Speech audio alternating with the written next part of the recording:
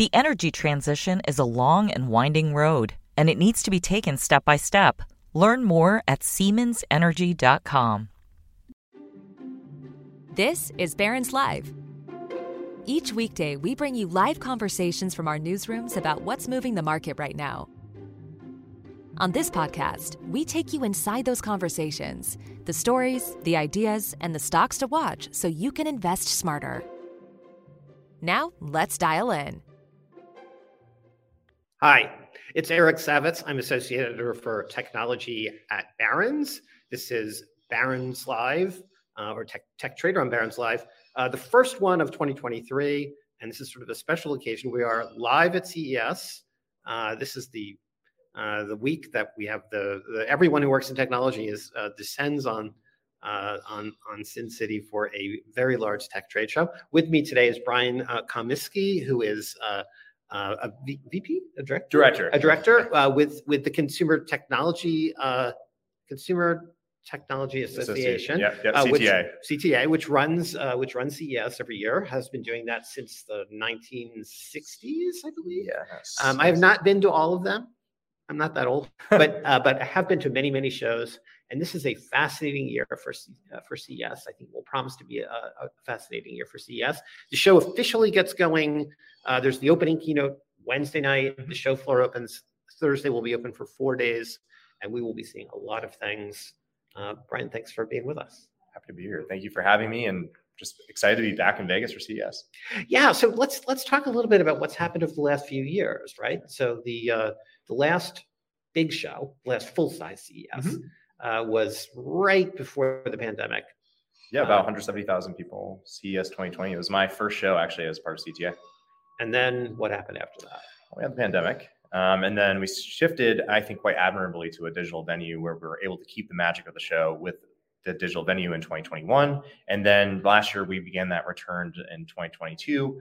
And it was nice because we figured out there was the hybrid model. We're looking at, I think most people in the workforce are looking at some form of permanency in the hybrid environment. Right. So it was great to have that model in last year's show. And then this year, we're going to have the digital venue, but we're looking back to having about a 70% bigger footprint than last year's show.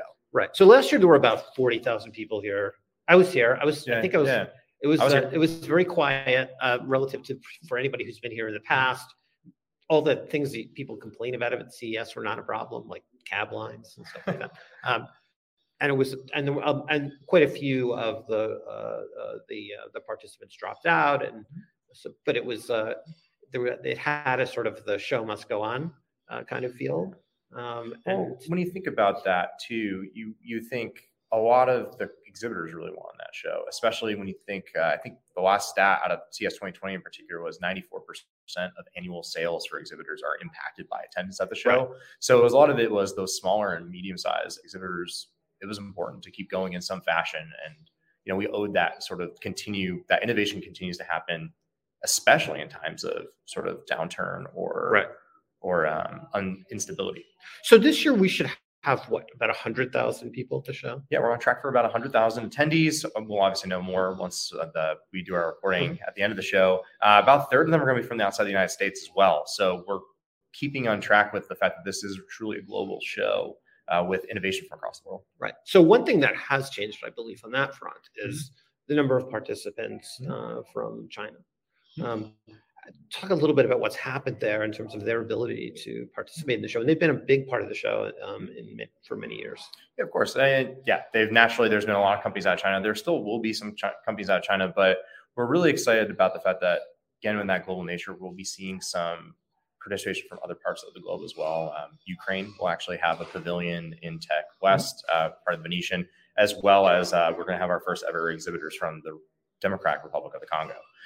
But in terms of China, naturally, we've updated our COVID testing policy in the last few days to be more reflective of changes at the national level, because that's something that's important to us, monitoring and making sure that we have the health protocols in place that will give a good experience.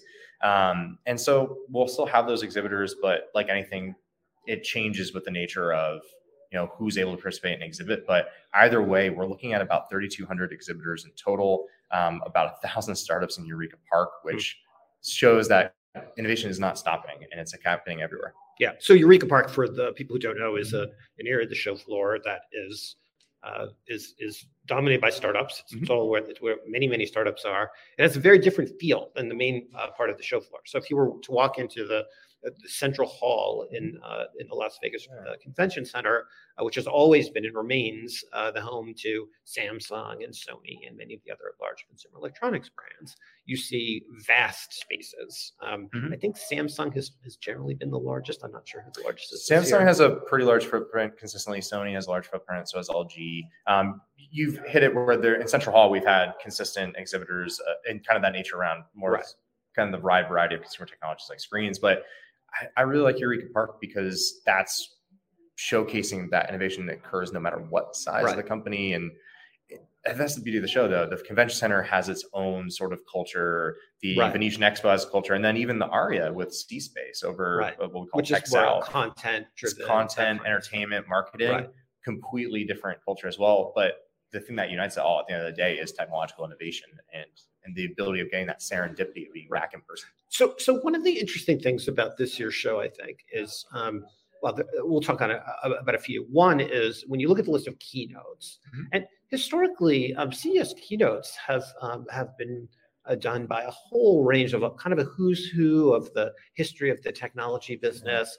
Bill Gates did them for like more than a decade straight. John Chambers, when he was the CEO of Cisco, a whole parade of CEOs from Intel. Howard Stringer, when he was the CEO of Sony, like lots of iconic players in the technology business. When you look at this year's list of keynotes, the opening keynote is by Lisa Su from AMD, who will kick things off tomorrow night.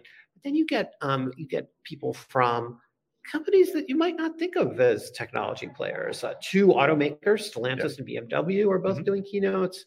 Delta Airlines does not leap to mind as like the most tech-centric company.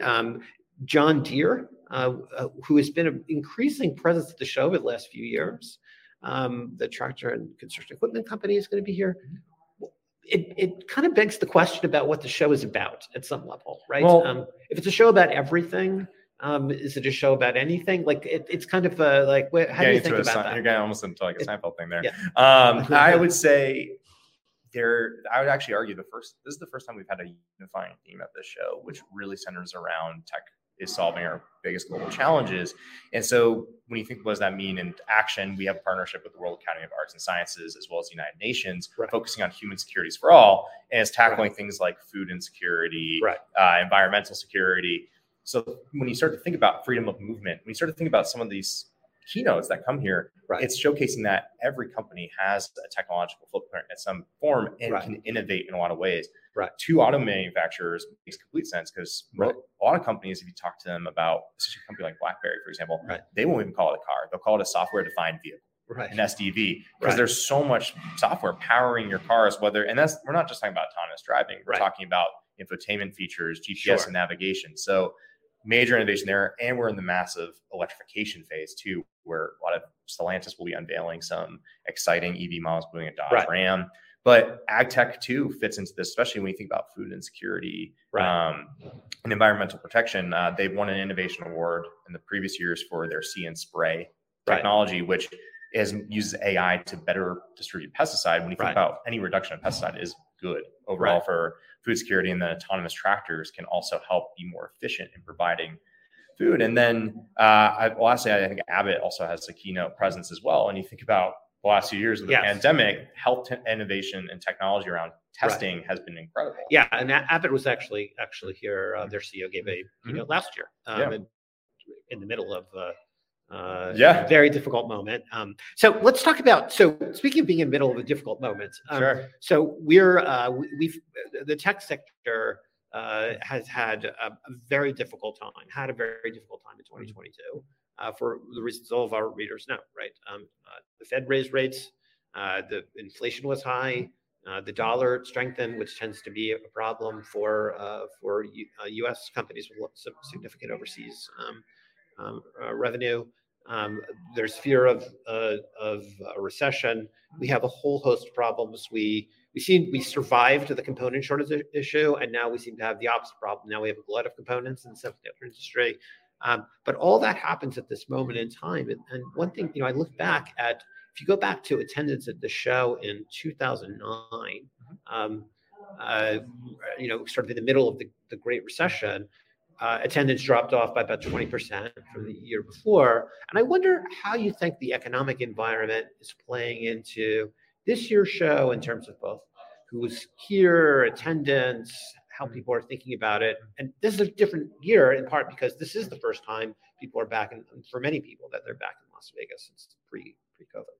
That's an excellent question. I look at it, right, we're talking about those numbers. We have about 3,200 exhibitors, 1,000 new exhibitors. So 1,000 new exhibitors. Yeah, with the startup. So the idea of just having new companies across the board is excellent and showcases something that there's a quote that I like to go to, and I think you're actually going to hear it tonight at the Tech Trends to Watch from a colleague, which is it's from an economist, Christopher Freeman, out of the UK. And he always said in times of economic uncertainty, innovation actually bunches up and accelerates, unleashing the next wave of technology. When you think about 2008 recession, companies that came out of that were Airbnb, Credit Karma, Uber, a lot of these services around that. But if you want to go back to, we're coming out of the pandemic, which creates certain choppiness in the markets as well. If you go back to the SARS pandemic, Alibaba and JD.com became companies that we know them today. During that time, converting really from those, very niche e-commerce companies to the giants they are now. So when we look at it now, I think it's more important than ever to talk about what innovation will mean, because when you're looking at recessionary pressure of the moment right now, which I think every analyst is talking about, certainly, and the readers and listeners know about, we think about what are the tools I can get out of it. And one of the big ones is things like productivity and automation via technology. So we are going to talk about that actually tomorrow. I'll be doing a panel on the new digital utilities, cybersecurity, cloud computing, and AI and robotics, and talking about they're not optional upgrades anymore. These are technological necessities that companies will need to really embark on and use in order to effectively have secure assets. Because if you'll lose money if you don't have good cybersecurity, but cloud computing, AI, and robotics give you scalability and then simulation of human labor. We have about 2.5 quintillion bytes of data produced every day. That's 2.5 with 18 zeros followed by it. And when we think about that, as productive as humans can be, we can't simply meet all that data. So that's where that simulation technology will come into play. And that sort of productivity will help at least alleviate a lot of those recessionary pressures. Okay. So let's talk a little bit about some of the themes of the show. So there's no way to know that from where we're sitting right now, but we are in the West Hall of Las Vegas Convention Center, which is the newest and sleekest, spiffiest looking part of the convention center, which is also happens to be home to most of the automotive displays. Not all of them, but most of them are here. And it is a packed show floor in the West Hall. Completely sold out. And I think when I talked to Gary Shapiro, who of course is your boss, the president of CTA, a few weeks ago, he mentioned that I think something like 15% or more of the show floor is automotive related in one way or another. And of course, it's not just automotive, it's trucks and scooters and it's the whole ecosystem. It's the whole ecosystem of mobility, including chargers and the whole semiconductor sector. All the people who are producing platforms for EVs and AVs, companies like Qualcomm and Mobileye, NVIDIA, they're all wandering around. NVIDIA actually did an announcement this morning. They kind of got they got a little bit of a jump on the official keynotes by doing their own thing this morning virtually. And so they're all talking about that. Do you think that's the single biggest trend that we're seeing this year at the show? And it's been growing. This is not the first year this is true, but it does seem to be one of the biggest opportunities for the industry right now. Yeah, well, I think pivoting back, I do think that central theme overall for the show, again, is how is technology tackling global challenges? But one of the key technology themes and subsectors that we'll see is certainly in mobility. And you're right, it's the whole ecosystem. And I think the big one is electrification. That story continues to be big. I talked about Stellantis unveiling some models, but we'll see BMW unveiling some EV models. But it's not just cars. We're going to see electrification by sea and air as well. So we'll see electric boats. Marine tech is actually one of our newest exhibit categories. Well, I know Brunswick is Brunswick's going to be here. Volvo Penta, and then Candela will be showcasing. they created the C8 electric boat. They're actually over in North Hall. So there is actually some overflow. Just where the footprint lies around on that technology. And then naturally we'll see some electric vertical takeoff and landing vehicles, kind of that future of what does air mobility look like. And so that's the electrification story. We'll have Blinks here, Zook. So you'll see a lot more around that charging infrastructure, because with the Inflation Reduction Act, we're bound to see a lot of activity, certainly in the space of people being more interested in investing in EV. But there's also the smart mobility story. So we'll see autonomous vehicles, whether those be car demonstrations out in the West Lot. So outside West Hall, you can go take a test drive. And what's cool about that technology too is they're now showcasing how they can prioritize different situations based on the sensor data that comes in. So prioritizing, if there's micromobility or scooters or e-bikes near you, or if you're in an emergency setting. And then LiDAR is going to have a major component, because when you think about what goes into autonomous, again, it's that ecosystem. So we'll see exhibitors like your Luminars and your Ousters showcase some of their chips, all the way to their sensor components and partnerships with people like Volvo. Okay, so that's one big theme of the show. So another one that I think is going to be interesting to see how it unfolds involves the metaverse, VR, AR. Now, that's an interesting problem, right? How do you in a show that is traditionally about big TVs and big physical things to look at, right? The metaverse is by definition in the metaverse. So there now, one element of that is of course is headsets, certainly, and there will be some of those, right? I think HTC will be here. My understanding is we'll hear a little bit more from Sony around their PlayStation VR. What you're getting at is what's your gateway to the metaverse? Because I think first, when I think about this theme, CES is going to be the show of the building blocks in the metaverse. What are those current innovations? Because I think a lot of people jump right to Ready Player One when they talk about the metaverse. I think a lot of people think of that. Metaverse is also a term that's existed since the early 90s.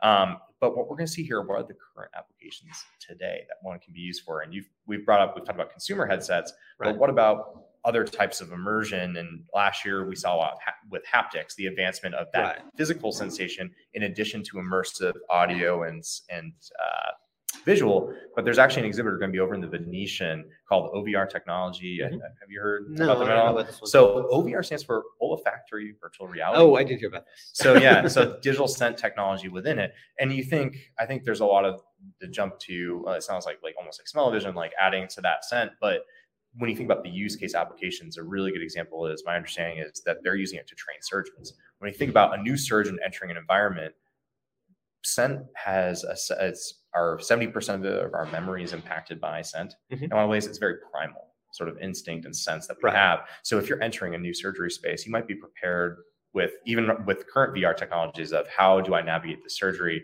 I can do all the physical movements. I know exactly where to look and how it will sound.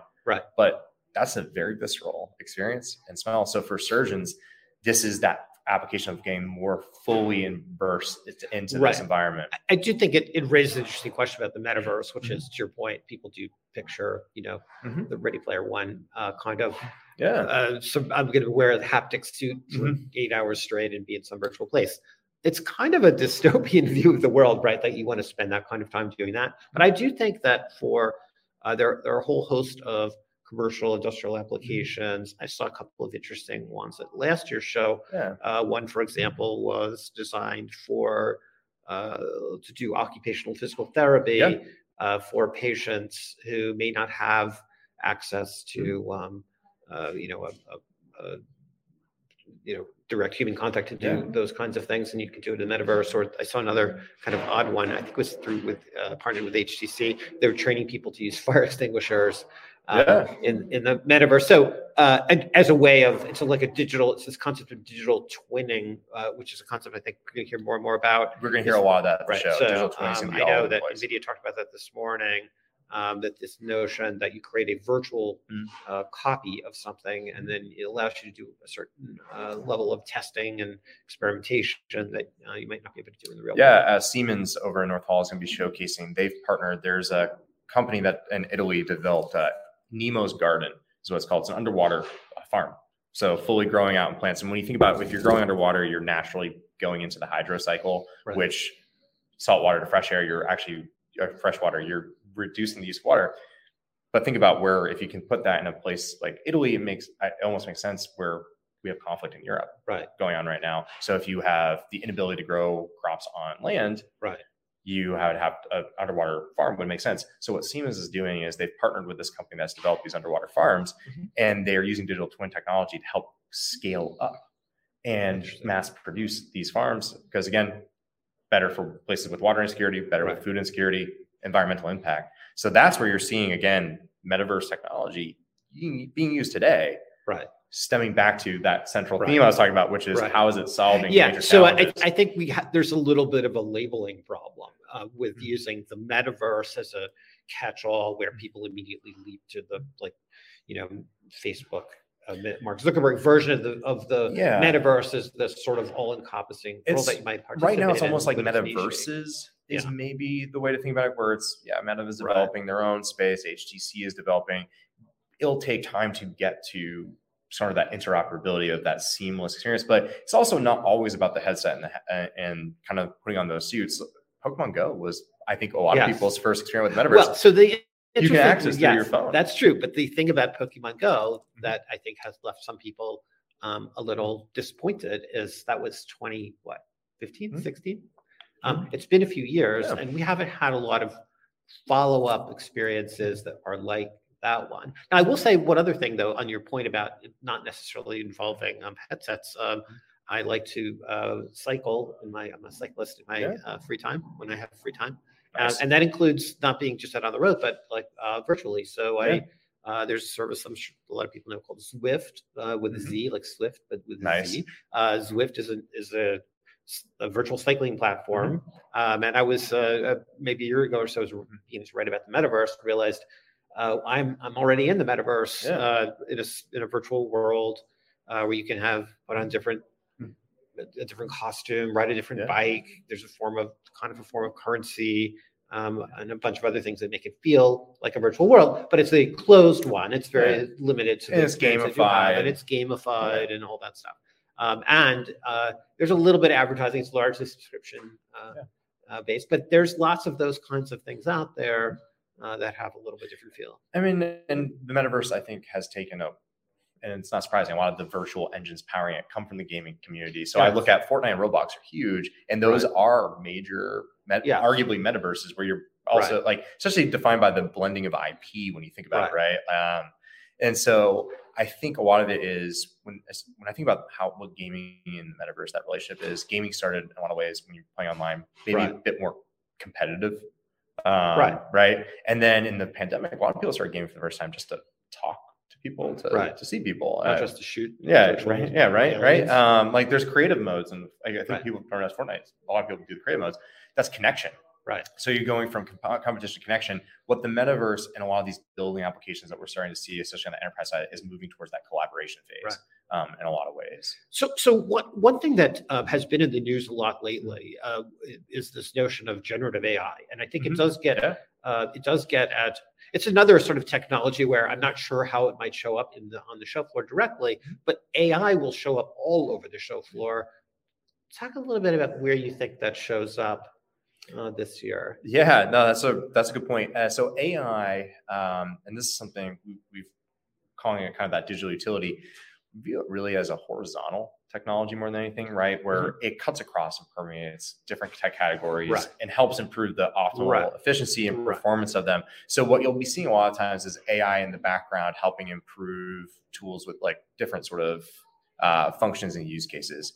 I know Palantir will be on the floor, so I'm looking forward to seeing what they'll be bringing from an AI perspective. Because I think that's a little bit when people think an AI company or something with an AI. That's definitely where they go to. So I'll be over in North Hall. We have the whole AI section, but you have kind of the other thing is like, what is it underpinning? How is it helping improve other performance? So I know that there's one company that's like Rephrasor out in the Venetian, which will take kind of how you are working with advertising from a model, like, or just seeing a visual and put it in format it to your website in just a short amount of time. So you have advertising ready to go in a digital metaverse environment.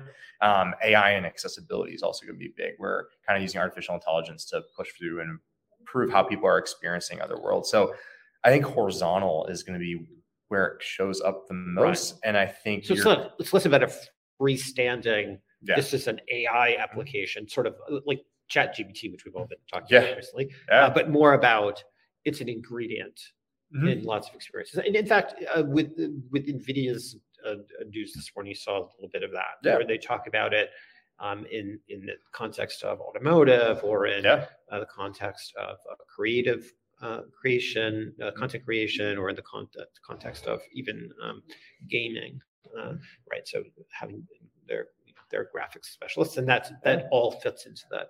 It's across the board. It underpins everything we do as a consumer when we think about it. Like most of our recommendations from Netflix, most of our recommendations from Amazon are actually and have been AI generated for some time. Okay, so let's we have a few minutes left. Let's talk a little bit about a few other themes that you think we'll have at the show this year. You talk about this overarching theme about solving the world's problems. Health and wellness is always a big theme at the show. What do you think we're going to see this year? Well, I'm really excited because I think you're going to see, I think when we think about digital health technology, I'm wearing a smart watch right now. I think this is where we first go to for where that hits on consumers, right? And it was about tracking things like, heart rate, blood glucose, oxygen. Like we saw like oxygen monitoring, something that changed during the pandemic, and a lot of those acceleration of testing materials last year. We're going to keep seeing this expansion of what therapeutic areas that digital health can help empower consumers with. So we'll see things like, I know SK, major Korean conglomerate, is going to be showcasing their Zero Glasses technology over in Central. What is that? So this pairs with the Zero app on your phone. These are glasses that you wear that can monitor and detect changes in brain activity to measure and help predict when someone with epilepsy might have a seizure. Oh, wow. And it pairs with your phone. We're also going to see some medical devices like Abbott's bringing their Proclaim Plus, which will show it's an implantable device, and it's actually a spinal cord stimulation for pain relief. So we're talking about these deeper applications. And again, pairing right to your phone, a lot of aging in place technology there that allows better remote patient monitoring between providers and the elderly. AARP is going to be showcasing a ton of that over in the Venetian Expo. So again, it's really expanding that footprint of what are we empowering consumers to be able to take more control of their fitness. I know I use a smartwatch because I have to maintain I'm happy we're sitting. I have a gout attack right now. And to maintain and track that, I use technology on a daily basis. So what I'm looking forward to personally, as well as someone at CTA, is seeing what's that next thing that can help me empower me further as a consumer and as a patient. Yeah, I like it for step counting. As you walk around the show, everybody likes to talk about how many miles they've walked. I'm excited to see what my counts are. So let's talk about. So one thing that I wanted to touch on is, if you look at the history of CES, and we're now more than 50 years of the show. Would go back at some point in time, they have twice a year, and it was in Chicago, and lots of things have been introduced at the show over the years. Iconic products, right? The VCR, compact disc players, DVD players, Xbox, like lots of things have shown up at the show, initiated the show, got unveiled at the show. Do you think, if you think about what we're going to see this year, does anything that you're aware of, what stands out? Like what, maybe it's not a single product, but maybe there's a few things that if you were, if somebody had a day, if they were here for a day, what should they go see? Or where should they go with the show?